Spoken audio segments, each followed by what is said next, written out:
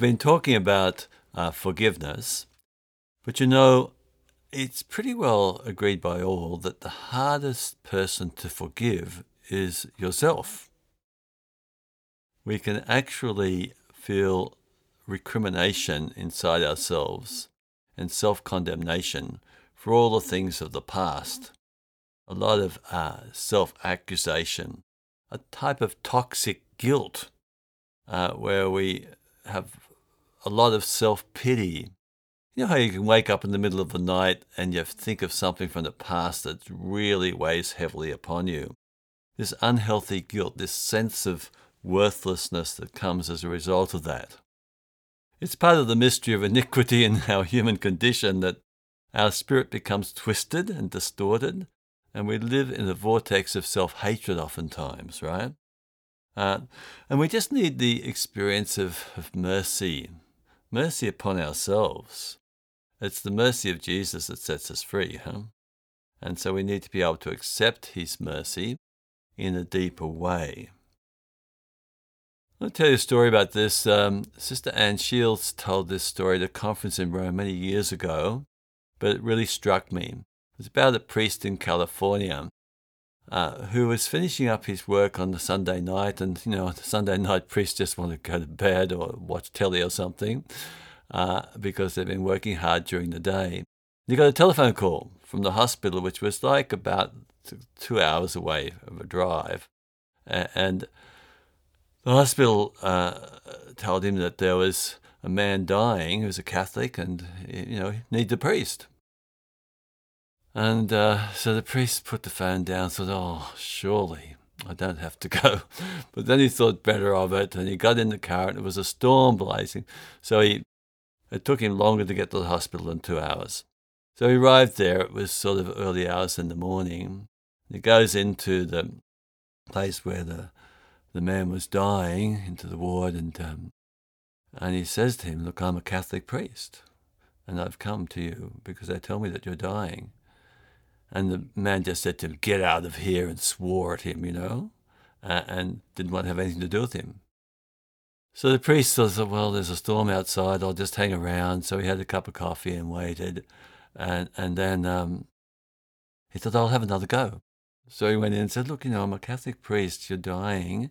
There must be something you need to talk about, that would be important for you before you die. I'll get out of here, he said, and swore at him again. And so the priest still hung around, and it was getting further into the morning, and said, I'll just give one more go.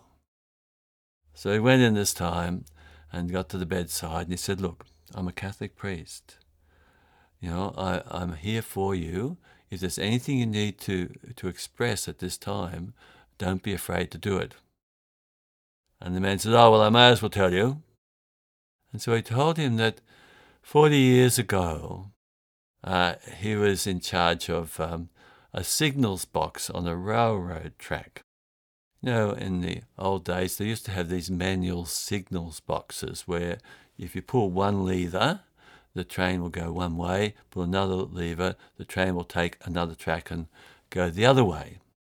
So it was Christmas time, he said, and he was drunk. He'd had too much Christmas cheer. And the train came down, and he pulled the wrong lever.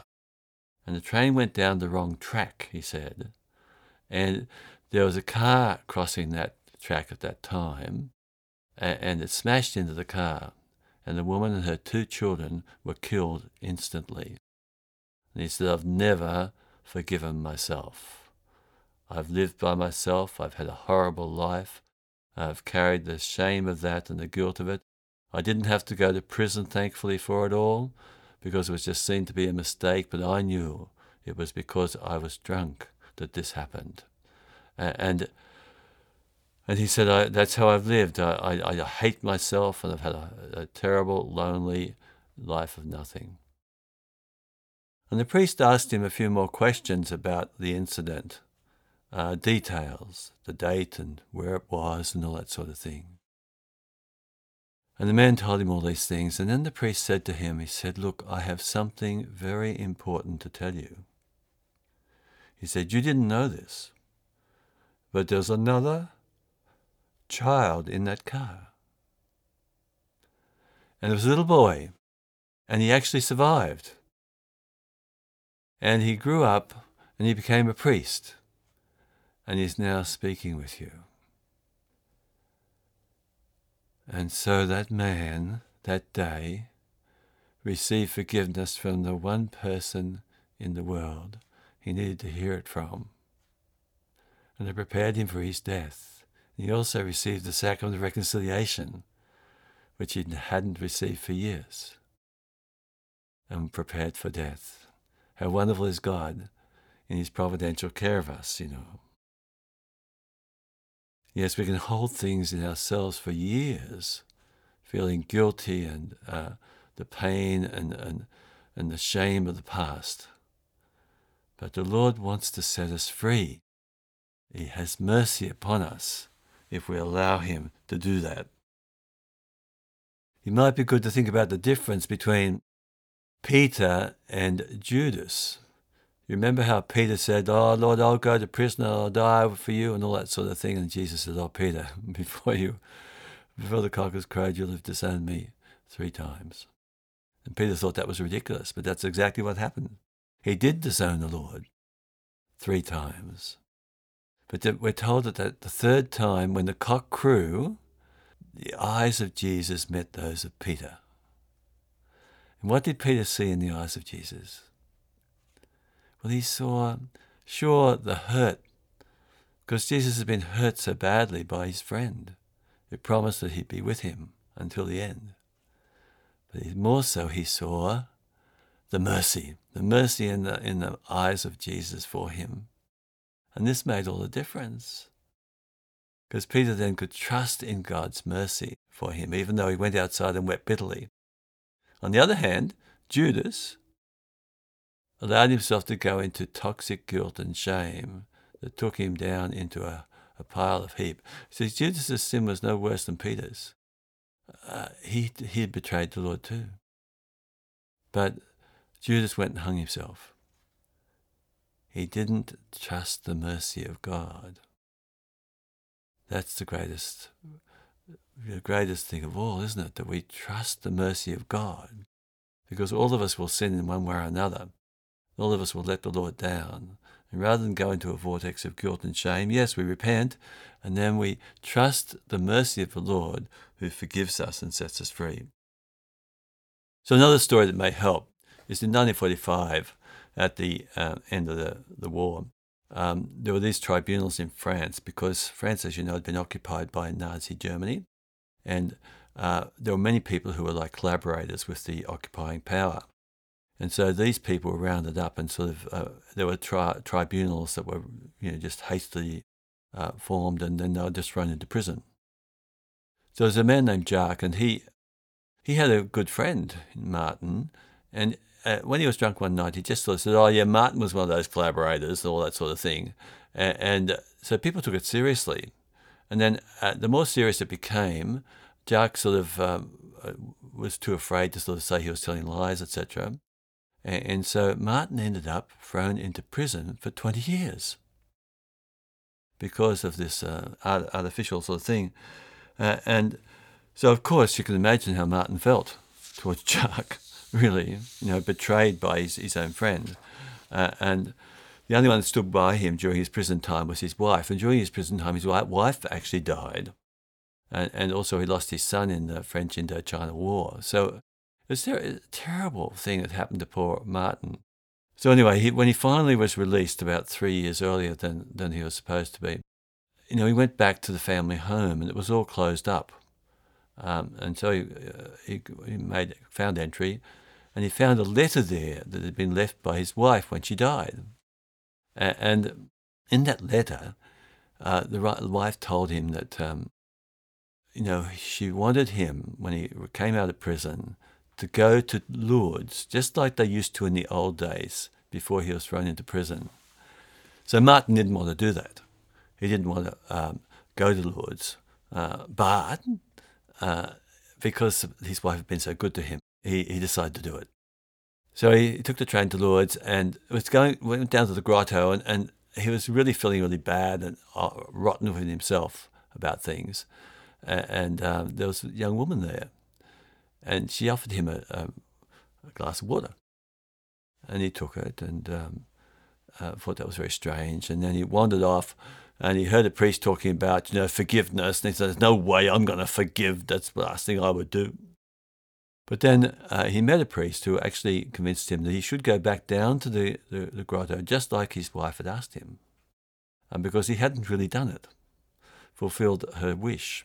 So he did. He went back down to the grotto, and there this young woman was still there. And he was intrigued. He said, "Why did you give me a glass of water?" And she said, "Because you look so troubled and so distressed, and I thought that you needed the prayer from the Blessed Virgin Mary more than I did." And so Martin was intrigued. He said, "And why were you here anyway? What was your prayer about?"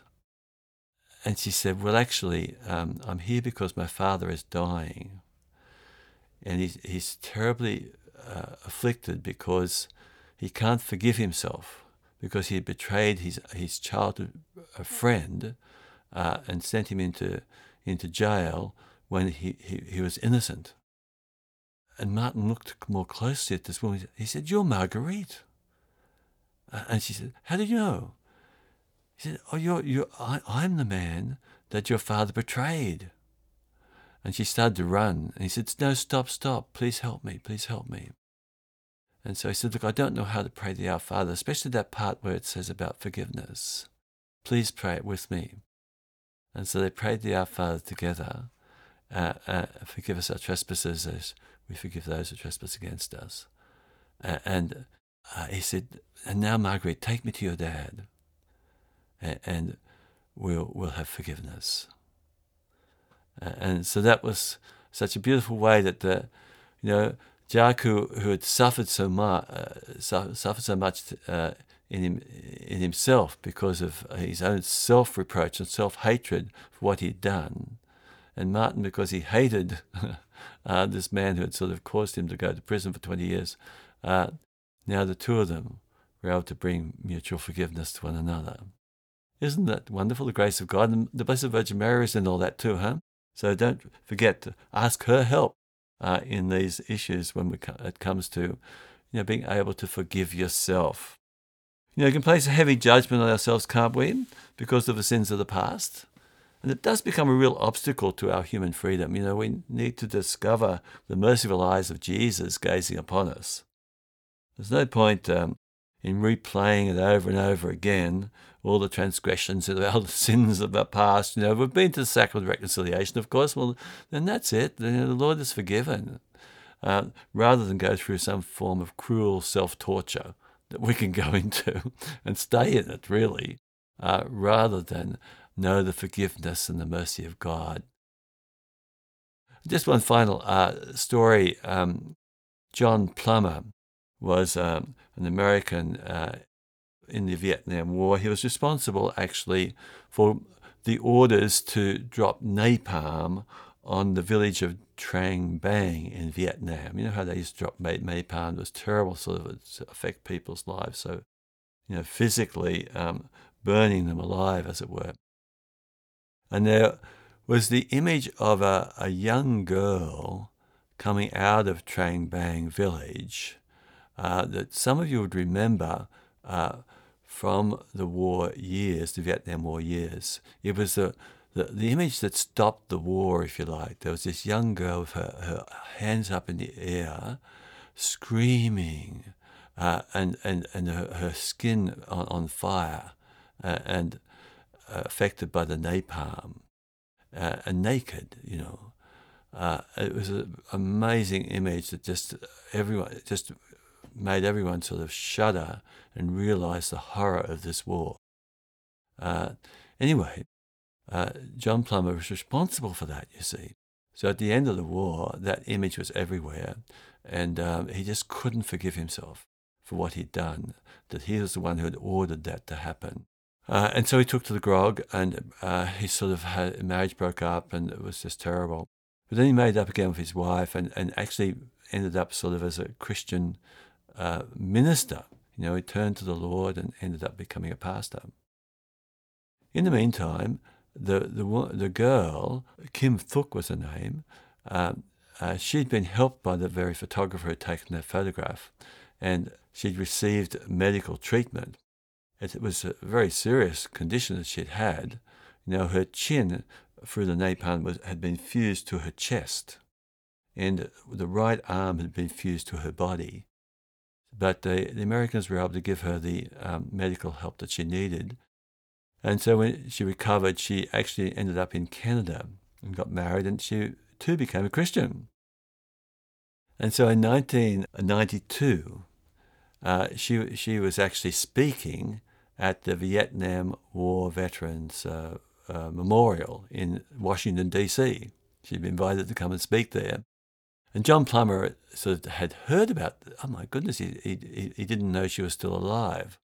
And so he really wanted to come to the event to hear her speak. And some friends came with him. And he was sort of really in a state of fear and trembling about it all, but he knew he had to be there. And so when she spoke publicly, he was just in the crowd. And she said, even if I met the man who was responsible for that napalm dropping on my village, I would forgive him. And she'd spoken a lot about the atrocities and everything, but she said, we must forgive. And so after the event, they were able to organize John Plummer to come around and to meet her. And what a meeting. He just simply said, I ask your forgiveness. Please forgive me. I'm sorry, I'm sorry, I'm sorry. And she just simply said, I forgive you, I forgive you, I forgive you. And he said later that as she did that, he saw the face of Jesus, the merciful gaze of the eyes of Jesus. And it was because of Jesus and the faith of this woman that he was able to be free of all that affliction. No more nightmares anymore that he was sort of always had. Even as a Christian pastor, he'd still had nightmares. So all that self-reproach and self-blame and guilt that was weighed heavily upon him, of so many people who were killed because of that action. But now he was forgiven. He'd met the merciful face of Jesus in another. And both of them then went around together in the United States speaking of forgiveness and reconciliation as a witness to what can happen. So how wonderful is that, huh? So don't let yourself fall into that self-recrimination and that self-afflictive torture that can happen when we just forget the Lord. And even though he has forgiven, we find it hard to forgive ourselves. So let him give you that grace to let yourself off the hook, because he doesn't want you to be in that state. He wants you to be free. And if the Son shall set you free, you will be free indeed. And bless his name.